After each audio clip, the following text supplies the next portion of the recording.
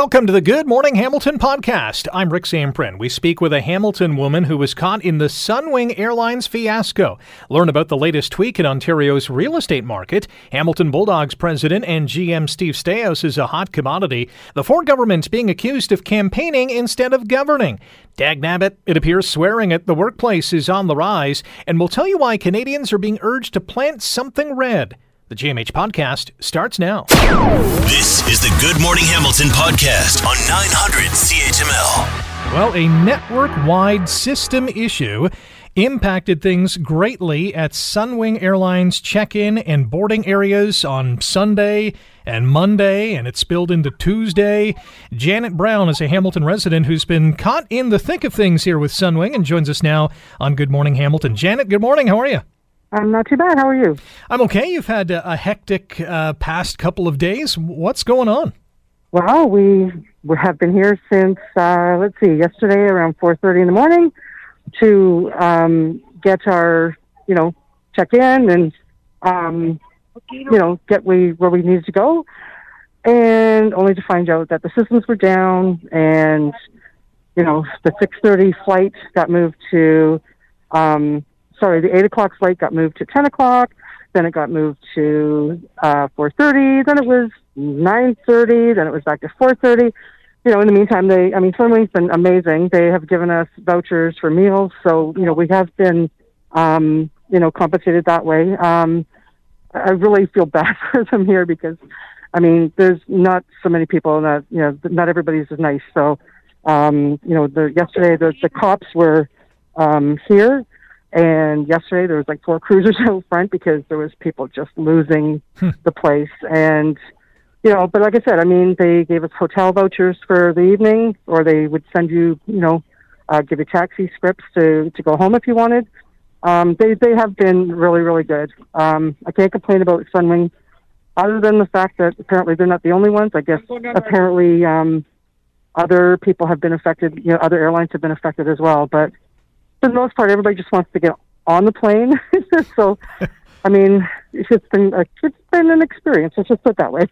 Should make mention, you live in Hamilton. You're at Pearson Airport catching a flight to Cuba. Was there at any point over the last, 24 hours or so when you thought, should we just cancel? Should we just redo this whole thing? Has that thought crossed your mind?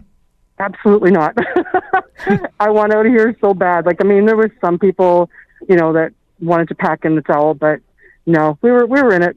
I just feel bad. There's part of the group that's only going for a week, so we're already into the second day of their vacation. So, we'll see what happens. Yeah. What are other people saying? You mentioned people not really handling the situation all that well. Oh, they wanted their money back. Just cancel my flight, give them my money back. The girls at the desk here, they're not equipped to do that. So, they keep telling the people that you have to, go to, reservations. You have to contact them by phone. There's a process for everything you have to go through. And people just don't get that. That's why I'm sure the police were here. There's tons of security. Because yesterday was like it was legit a little bit crazy. I can imagine. Janet Brown is our guest, a Hamilton resident flying from Toronto to Cuba. Caught in the middle of this Sunwing Airlines kerfuffle, we can call it that. You're listening to Good Morning Hamilton on 900 CHML. Do you have any worries when you come back that this might happen again? Actually, friends of ours, because of the same thing happening, they were stuck in Mexico for 2 days. So if I'm stuck in Cuba for an extra 2 days coming home, I'm okay with that. At least it won't be in the snowstorm that was happening last night when we were looking out the hotel windows. So that is true. There could be worse places to be stuck. Absolutely. Well, you have a great attitude. I wish you all the best on your trip and safe travels home as well. We are also getting new information from the president of Sunwing Airlines, who has apologized to passengers, and not only that, Mark Williams, saying that the network outage affecting its flights since Sunday, basically, is the result of a cyber attack on a third-party provider. So that's really a game changer in terms of what went wrong.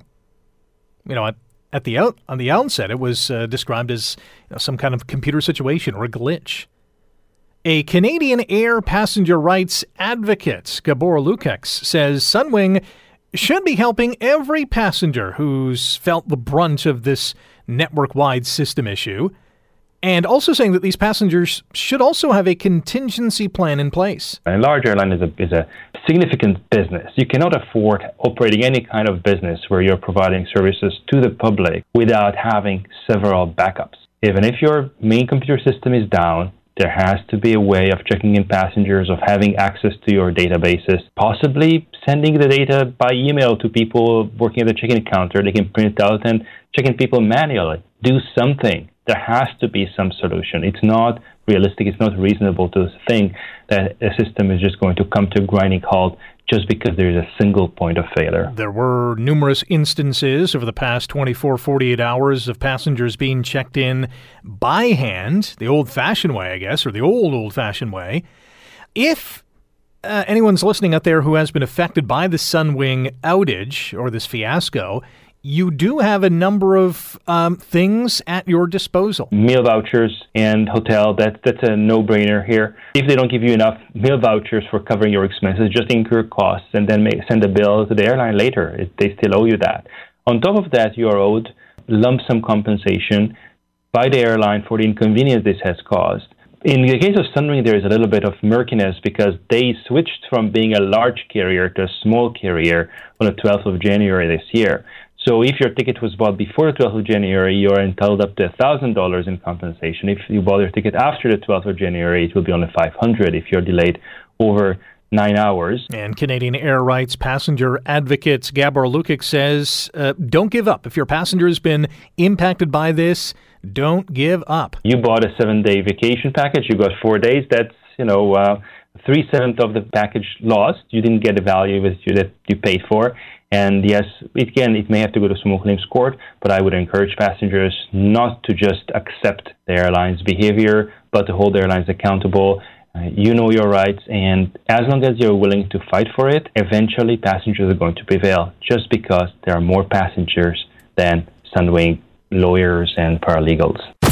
You're listening to the Good Morning Hamilton podcast from 900 CHML. We're talking real estate because Ontario is going to allow buyers to see all bids on real estate sales, but only if the seller agrees. Is this going to have any impact on rising prices in Hamilton, in Ontario, in Canada?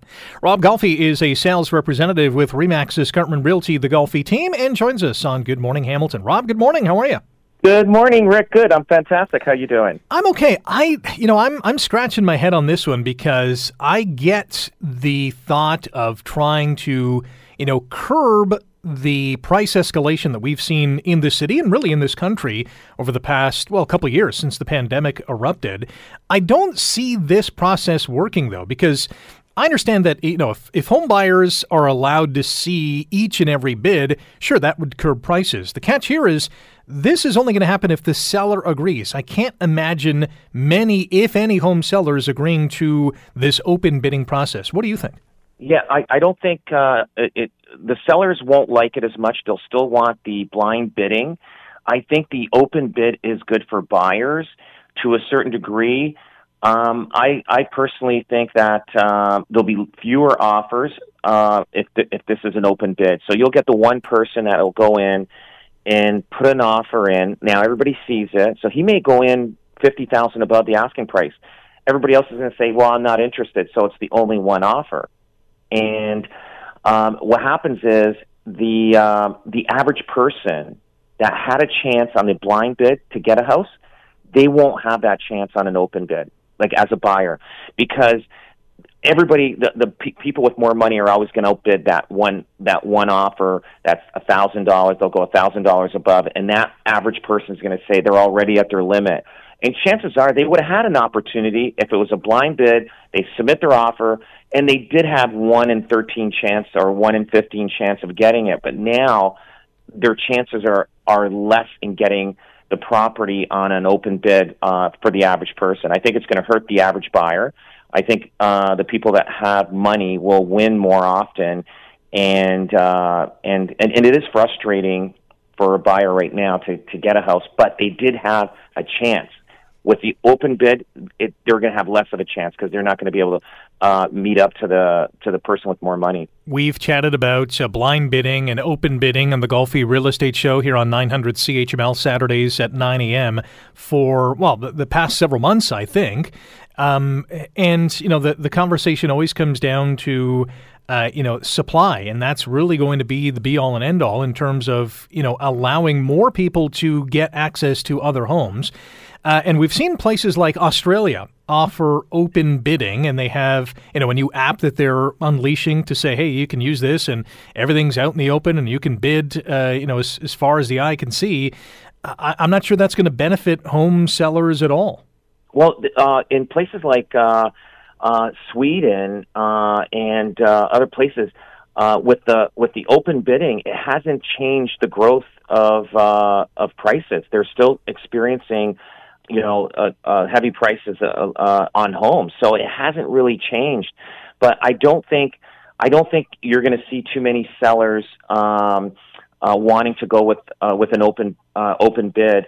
But I do think having an open bid, if a realtor has the listing himself, I think mandatory. He has an offer on his own listing. It should be an open bid. I think that should be mandatory, regardless whether the seller or the seller may not have that choice. But it just depends, because there's a lot of always unethical things that happen when a realtor has their own offer on their own listing and they're competing, and for some reason it seems like the agent gets the listing agent seems to get the winning bid all the time for that. So I think an open bid on that would be good, but I don't think it's going to change things. The only one little difference it will change is that from the first best offer and the second best offer, the margin between the two offers will not be as big. It will not be. So let's say, you got $1 million listing and the one guy bids $1.2 million, and then the next guy builds $1.4 million. There's $200,000 difference. You won't see that $200,000 difference, but you still will see the $1.4 million sale, but it's just the second guy's going to jump up to close to that 1.4. Yeah. You know what I mean? You won't see the spread as much. It's going to be an interesting scenario to follow and see how many buyers and sellers are able to take advantage of this new rule. Rob, always appreciate the time. Enjoy the day. Thank you. Have a great day, Rick. That's Bye-bye. Rob Golfi, sales representative, RE/MAX Escarpment Realty, the Golfi team. You can hear more from Golfi and his team on the Golfi Real Estate Show on Saturday mornings at 9, and it's a lot of information that you can use if you're in the home buying and selling market. Under these new rules, sellers who do want to share some of this information don't have to share everything. It's kind of, well, I'll say interesting, for lack of a better word, because they can share some things like financial conditions, disclose the prices being offered. They can also share agreed upon open information, i.e. other conditions. It's going to be very intriguing to see how home sellers utilize this new option, whether they're going to utilize it at all. I have my doubts. I don't think it's going to happen to the degree that provincial regulators think it will. You're listening to the Good Morning Hamilton podcast from 900 CHML. The Hamilton Bulldogs have just wrapped up the franchise's most successful regular season. They won a team record 51 games this year, thanks in large part to the roster moves made by President and General Manager Steve Staios. So will the Bulldogs be able to retain him beyond this season? I mean, there's got to be other teams at upper levels of hockey calling and saying, hey, Steve, you want to come over and work with us? Scott Radley wrote about this in the Hamilton Spectator. He's a columnist with the Spec and, of course, host of the Scott Radley Show, heard weeknights from 6 to 8 right here on 900 CHML. Scott, good morning. How are you? I am great, Rick. How are you doing? I'm good. The Dogs were supposed to be a good team this season. Staios has molded them into a powerhouse. What do you make of how he put this team together? Well, I mean, it's in a lot of ways similar to the team that won a championship in 2018, that he had a good team and then went out and made a few trades that, required some, are we allowed to say cojones at this time of the morning? I guess sure. We are. And they've worked. And the thing that is sort of really, to me, fascinating about this team is it's not just the guys that he brought in that have worked. Almost every single player on this team has had a career year statistics-wise. Almost every single player. And beyond that, if you look at the list of the OHL plus-minus leaders, at the end of the season, 9 of the top 10 plus-minus leaders were Hamilton Bulldogs. So they have literally had everybody play the best hockey they've ever played over the course of a year, and it's happened all at the same time. You do that, things are generally going to go pretty well for you. This has got to be a Memorial Cup or bust kind of season. Well, they've lost. So when you said they've won 51 games, just for people who don't follow closely, they don't play an NHL schedule. They play 68. So they've won 51 of 68 games this year, and they've lost only 4 since the calendar turned to 2022. They're 34-4, I think, since the start of the year, which means, Rick, that for them to be knocked out of the playoffs, a team is going to have to hand them as many losses in 2 weeks as they've had in the last 4 months almost. That gives you a sense that unless something goes horribly wrong, either injuries or every hockey team's worst nightmare, you run into a goalie who loses his mind and can't be beaten, they have a very good chance, you would think, of doing just what you said. Bulldogs kick off the OHL playoffs tomorrow night at First Ontario Centres. They host the Peterborough Petes in round 1. Puck drop at the downtown rink is at 7. You can get your tickets at hamiltonbulldogs.com, ticketmaster.ca. So the question in your column in the spec is the NHL going to come calling for Bulldogs Steve Staios. Could this potentially be his last season with the Dogs?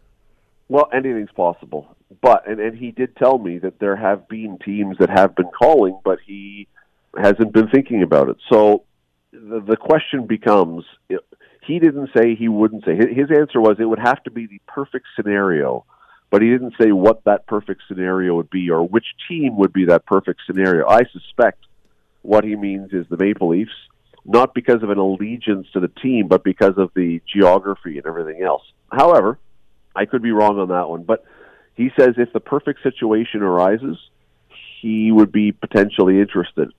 That perfect team apparently hasn't arrived yet, perfect situation. So the answer to your question is, if it did, it could be. If it isn't, then I suspect he wouldn't. He says he would love to stick around and has no problem staying in Hamilton and working for the Bulldogs the rest of his career.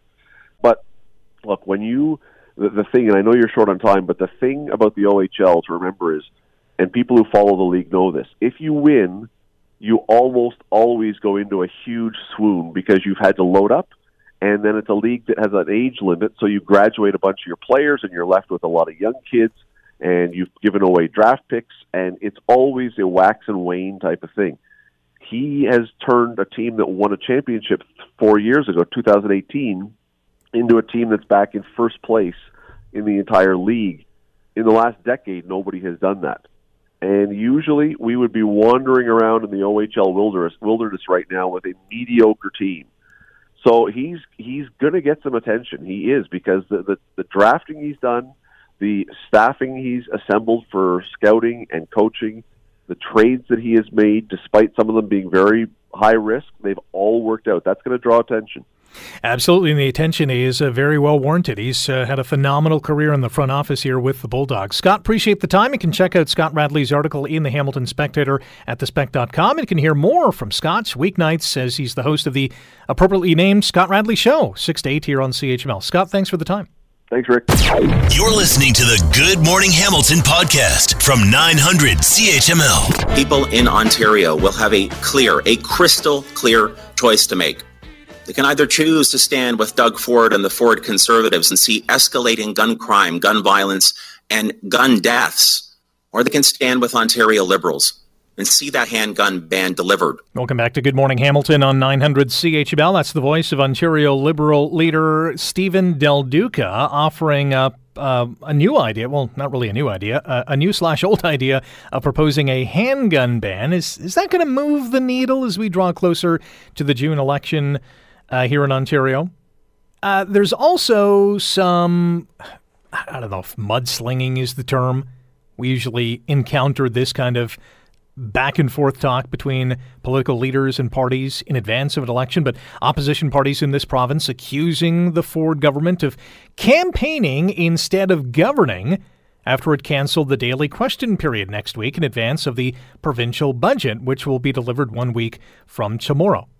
Is this normal politicking? Kim Wright is the principal and founder of Right Strategies and joins us now on Good Morning Hamilton on 900 CHML. Kim, good morning. Welcome back to the show. Thanks for having me back. Campaigning instead of governing. Is this a legitimate complaint? Gasp. Politicians politicking. Oh, my goodness. Look, this is a charge as old as politics, frankly. There has always been these finger wagging about do you have a budget that is a political document or actually around governing, and this is clearly going to be a budget that is designed to drop a week before the election gets called. So, there's not exactly going to be a lot in there that will be implemented. It will be a lot of, well, if you elect us, golly gee, you're going to get these things back. And that's really what the government is hoping for. So, yes, the opposition party will figure wag. Some listeners actually might remember former Ontario Finance Minister Jim Flaherty during the Harris government had a budget that he delivered outside of the legislature in the Magna building. And so at least this time they're going to deliver the budget in the House and not as a campaign stop. So I guess that's progress. Stephen Del Duca also saying that, listen, next week's budget is going to be a Conservative platform, not the budget. Isn't that just one and the same anyways? Yeah, pretty much. So that is what a budget right before an election is always. It's going to be their platform.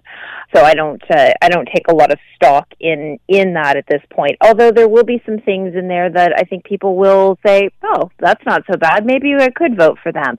The question I always ask myself, and certainly with this particular government, is, you've had 4 years. I get there was a pandemic, but governing is choosing, and you didn't spend all your pandemic money. So what are you actually spending money on? The other thing I would say to Mr. Del Duca is, you had 15 years in governing, so what would you have done differently, and why didn't you do it then? The budget's not going to be passed before the legislature rises for the start of the election campaign. Do you suspect the Conservatives are going to throw a bunch of different and unique goodies in this budget? Oh, yes, absolutely. It will be a chicken in every pot, but some austerity to keep the Conservative base up and running. They're going to have to try to, there are a lot of things that they did early on in their mandate, the Conservative government did. They had made a lot of promises, for example, to the autism community, that the first thing they did was backpedal on those funding, and so they're going to have to try to make some amends, but as I said, they're also going to have to try to woo back Conservative voters who felt that they went too far on certain things. Kim Wright is our guest on Good Morning Hamilton on 900 CHML. Kim is the principal and founder of Right Strategies, and we are talking about the lead up to the budget and the provincial election coming up later on this spring. Liberal leader Stephen Del Duca also introducing a handgun ban as part of his platform yesterday. This seems to be, an old conversation that's been beaten to death that I'm not sure many people are even talking about these days. No, and Mr. Del Duca spoke about, this is the worst set of gun crimes that we've ever seen. Well, that's actually not true. We've seen lots of these summer of the guns, as the media likes to call them. The problem is no one wants to get at some of the root problems, which are frankly guns and gangs issues, and that is a border problem because 80% of those guns are coming from across the border from the U.S. We're not getting at some of those root causes, stable housing, good quality jobs, economic opportunities, all of those things, wraparound services for mental health, all of those component pieces that actually get at our guns and gangs problem, not are we going to ban something? Because I can tell you, having been at a restaurant where gunmen walked in one night, they didn't really care if there was a handgun ban underway. Yeah, that says a lot, no doubt about that. Just before we go, any thoughts on how the NDP has performed over the last month or so in the lead up to this election call? So what's been fascinating is Andrea Horwath started her campaign a couple of weeks back with a mental health announcement, and it was to increase the amount of practitioners that can provide mental health services, so nurse practitioners, social workers, et cetera, so getting more people in that pool, but also, making it free. And, coming out of this pandemic, we know that people are suffering more and more from mental health, but also acknowledging it more. But the wait times to get into services and the cost is so prohibitive that we know that these problems increase. So Andrea is actually talking about things that will matter to people. The other thing is that Ms. Horvath and the New Democrats are doing is they have lots of campaign workers, lots of campaign money, more than I've ever seen them do. And during an election campaign, her polling numbers consistently spike. Somehow the province gets collective amnesia in between campaigns, but during an election they spike, and the New Democrats are looking to capitalize on it this time. It's going to be an interesting campaign, no doubt about that. Kim, thanks for the time as always. Thanks for having me. You're listening to the Good Morning Hamilton podcast from 900 CHML. It appears that swearing in the workplace is on the rise. It's another thing that I guess we can blame on the COVID-19 pandemic. A company called Sentio has looked at a database of around 9,000 conference call transcripts looking for expletives. Imagine having that job. And they found 166 that contained curse words from 2021. Doesn't seem like a lot. 9,000 conference calls were had, 166 instances in which someone used a bad word. Well, that's up from 104 transcripts that contain profanity in 2020 and 112 in 2019, which means that swearing at work was up a little more than 60% year over year in 2021. Are you noticing it in your workplace? Rebecca Callison is an HR consultancy team lead at Peninsula Canada and joins us now on Good Morning Hamilton on 900 CHML. Good morning, Rebecca. How are you? Hey, good morning, Rick. I'm doing well. How are you? Happy Wednesday. I'm okay, yeah. Happy hump day. It sounds like everyone is obviously fed up with the pandemic and just let it rip at work, I guess. What do you make of this increase? I think it's actually a fantastic thing. I think it's great that people are more authentic in the workplace. It speaks volumes that that's what people want. They just want to be themselves at work and they can just focus on their tasks. I mean, from an employer's perspective, if you really don't want your employees doing that, make sure you're putting that down in writing and giving them that in a policy. It all depends on the workplace too, right? You don't want employees, cursing in a restaurant with kids around. Exactly. Yep. Or if they're speaking to clients, if that's not what you want your company to, show and reflect, or if you're on the radio or on TV. With so many people working from home over the past 2 years, I guess that's lent to, cursing in the workplace. You're not necessarily in the workplace, even though you're doing some work. How has the, informality of remote work contributed to this, do you think? Oh, I think that plays a huge factor in this as well, because people are now working from home more. So the lines between work and home have been blurred over the past couple of years. So that, I guess that face has been coming off a bit. Have you noticed an increase in the workplace of people using profanity? Oh, absolutely. Yeah, especially if you're working from home. Physically, you're still at home. Virtually, you're connecting with your colleagues. It's much more easier to, slip here and there. And if your manager is doing it, it's very likely that the team is going to follow suit and be swearing as well. Maybe not offensively. Yeah. Do you think it's more tolerated in the workplace? Absolutely. Yeah. I don't think people are getting written up for swearing if they're describing a situation, if they're just talking about their weekends. It's only an issue if they're speaking about somebody. That's something that employers should be aware of if they're noticing that, right? Rebecca Callison is our guest on Good Morning Hamilton on 900 CHML, an HR consultancy team lead at Peninsula Canada.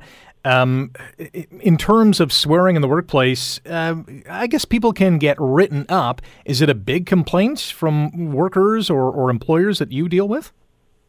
It hasn't actually been an issue with regards to employees swearing when they're, having internal meetings. We're not getting calls about that. We do have a 24/7 advice line that employers can call in and ask, how to manage their employees if they have a situation. But this isn't something that we have been seeing an increase in with regards to complaints. However, like I said earlier, it would definitely be a good idea for an employer to put that in writing if they do not want their employees swearing, when they are in a situation like you mentioned in a restaurant where. What are some people calling that hotline for? What are some of the most common complaints at work these days? Oh, that's a really good question. One is absenteeism and lateness.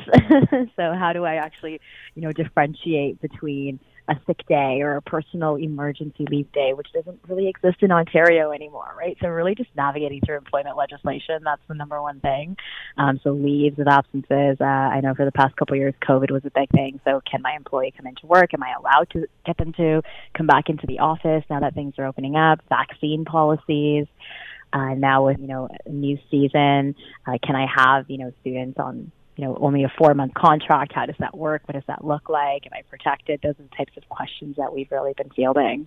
Seems like it's never ending. The questions and the complaints and the what ifs and who did what. Absolutely, it's fun. Yeah.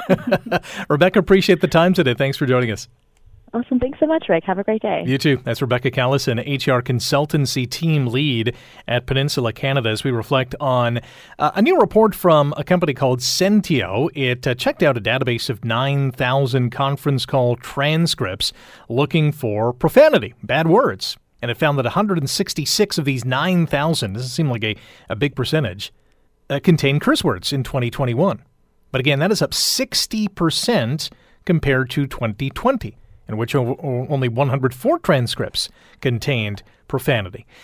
There was a book written, if you can believe it, about cursing, swearing, letting it rip, if you will, called In Praise of Profanity, in which the author, Michael Adams was his name, he was is an English professor, said that there is some positive science behind using bad words, writing, quote, "They're unexpectedly useful in fostering human relations because they carry risk. We like to get away with things, and sometimes we do so with like-minded people."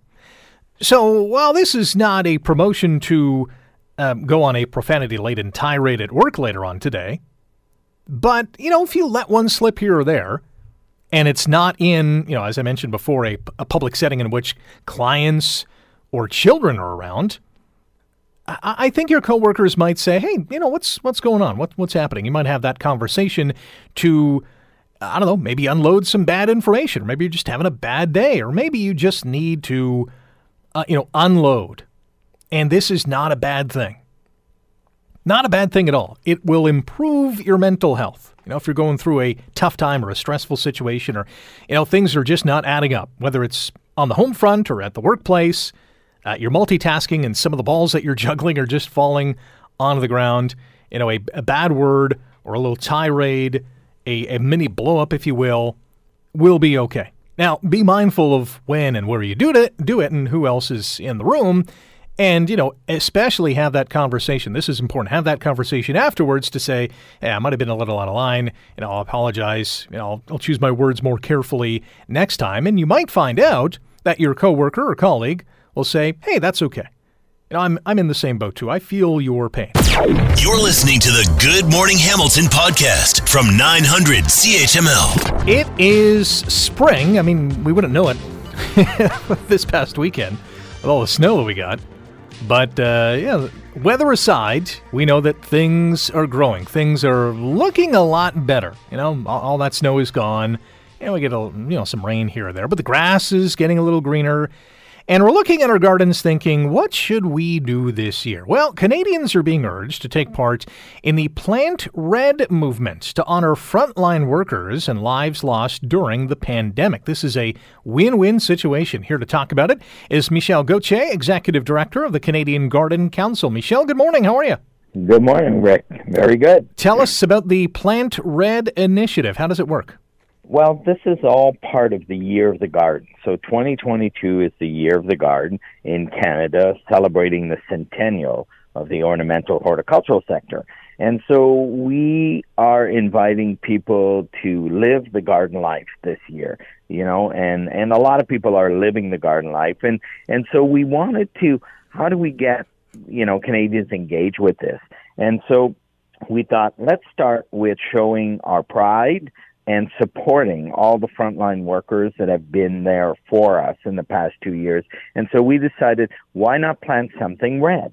And so, there are a lot of red. And these can be flowers, but strawberries, we're thinking red peppers, let's think outside the box here and let's plant something that, we are proud of and that will remind us that if it wasn't for the frontline workers, maybe things would have been very different. And they supported us through the pandemic, and we'd like to say thank you with this initiative. And then, so, what people can do is they can go on our website, Year of the Garden, and they can register what they have planted.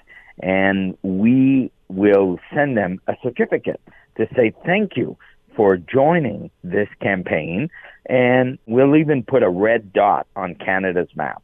That's pretty cool. Yeah, the website yearofthegarden.ca, and I'm sure people can, showcase their plants or their vegetables or whatever red they put in the ground on social media as well. Say, hey, this is what we're doing. Get involved and let's applaud our frontline workers. Yes, definitely, and it's easy. They can put it on social media. Also, there's Vessi even has an official Year of the Garden red plant, peony, that they can go to. And, some of our partners, the garden centers, I invite anyone to go to the garden center and ask them, what can I plant? And what are you offering this year? What's special? This is the time, and we're doing it now because, yes, it did snow yesterday, but people's mindset right now is about, the garden. What am I going to do in my garden? What am I going to plant? And now is the time to get to it. For those of our listening audience who maybe don't have a green thumb, is there an easy red flower plant that they can just put in the dirt and forget about it and not really have to tend to it? Yeah, there are these the annuals, which you can go and you get, and they're already grown, and you can just put in your garden, and it's easy. Or more and more people also garden in containers or in pots, and the garden culture is changing. It's not just about the backyard; it's about inside or the balcony or even a community garden.